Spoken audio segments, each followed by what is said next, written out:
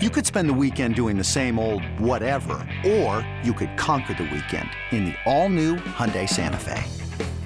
Visit HyundaiUSA.com for more details. Hyundai, there's joy in every journey. Let's break down the biggest prospect risers and fallers up next on Fantasy Baseball Today in 5. Welcome into FBT in 5. Today is Thursday, December 29th. I am Frank Sample, joined by the Welsh. Make sure you follow him on Twitter at IsItTheWelsh.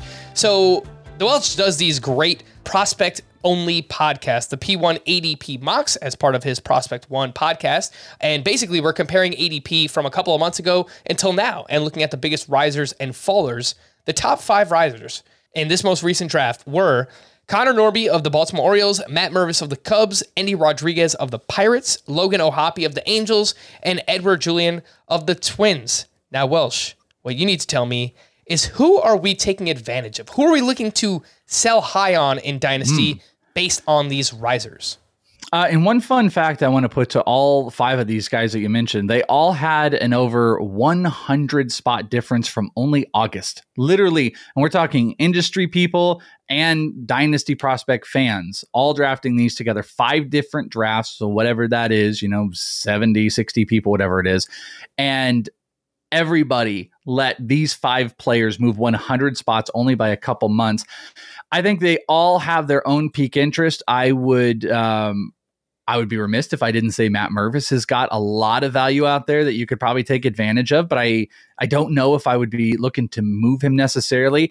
This might not be popular, but I think I might go with Connor Norby. Connor Norby also might be the guy that I wasn't as in on as these other players that you listed on here. I like Logan O'Hoppe getting time and value now. Endy Rodriguez is a close second here, but Connor Norby, I think Baltimore is kind of like the Diamondbacks version of just like a really good system that's building up with young players people are getting excited about. And really, it's like if you're successful at all in either of those organizations, they're going to boost up in value. Had a great year last year, 29 homers, bunch of stolen bases. He's at AAA. I'm a little bit questionable about how impactful the bat and the speed is going to be at the major league level. They've got a great guy in Jordan Westburg. When are they going to get these guys up, and how is it all going to pan out? That I just feel like Connor Norby's value, especially if you pay attention to industry guys, is at such a peak right now that I might dangle him out there. But let's not lie, Matt Mervis will get you the biggest return and probably has a capped. The best case scenario is maybe you are getting Freddie Freeman, and worst case scenario, you're getting every other first baseman that you could probably pick up off the wire. So Matt Mervis might be the smartest, but I'm going to go with Connor Norby. The Connor Norby one is interesting too, because I'm looking at a few different prospect lists where he has a 45 in-game power tool. He just hit 29 home runs. He's a right-handed bat.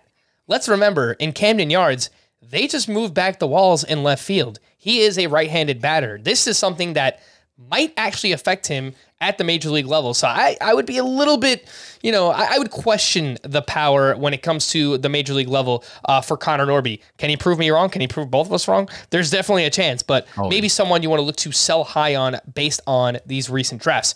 Who is falling? The top 5 fallers right now from August drafts compared to December drafts. Let's start with Alex Ramirez, an outfielder for the Mets, Robert Hassel, an outfielder for the Nationals, Max Meyer, a starting pitcher with the Marlins, who technically I probably shouldn't include because he has Tommy John surgery. Jack Leiter, starting pitcher with the Rangers, and Brady House, a shortstop with the Nationals. Of this group, who are you looking to buy low on based on falling in ADP?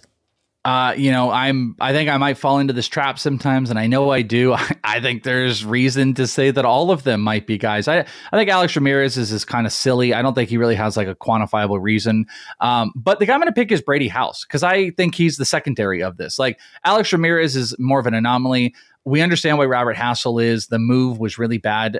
He was already having some major questions as far as the hit tool was going for a lot of people, not necessarily me, but a lot of other people. I would buy in on him. Myers, you already talked about. Jack Leiter, I think it's tough. I think he's going to improve what he did last year, but he's coming off a 5 ERA. But Brady House still had a relatively solid debut. He just didn't hit the homers that people want. He was in that group of the big shortstops with Jordan Lawler and Marcelo Mayer. He was one of the big guys, and Khalil Watson.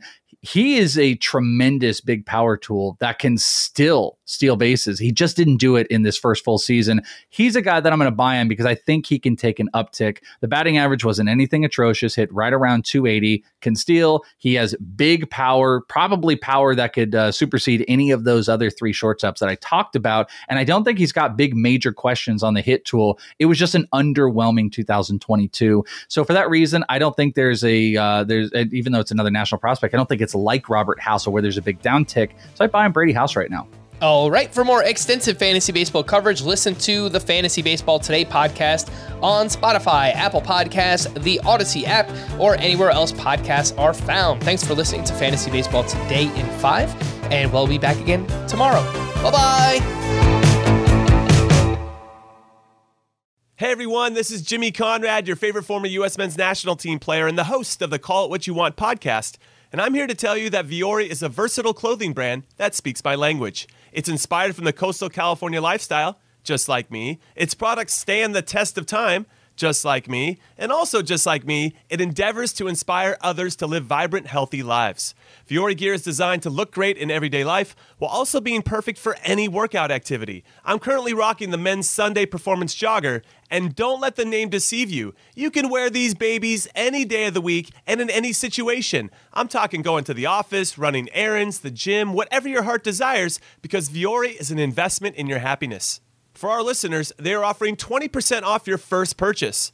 So get yourself some of the most comfortable and versatile clothing on the planet at vuori.com/sports. That's VUORI.com/sports. Not only will you receive 20% off your first purchase, but enjoy free shipping on any U.S. orders over $75 and free returns. Again, go to vuori.com/sports and discover the versatility of Vuori clothing.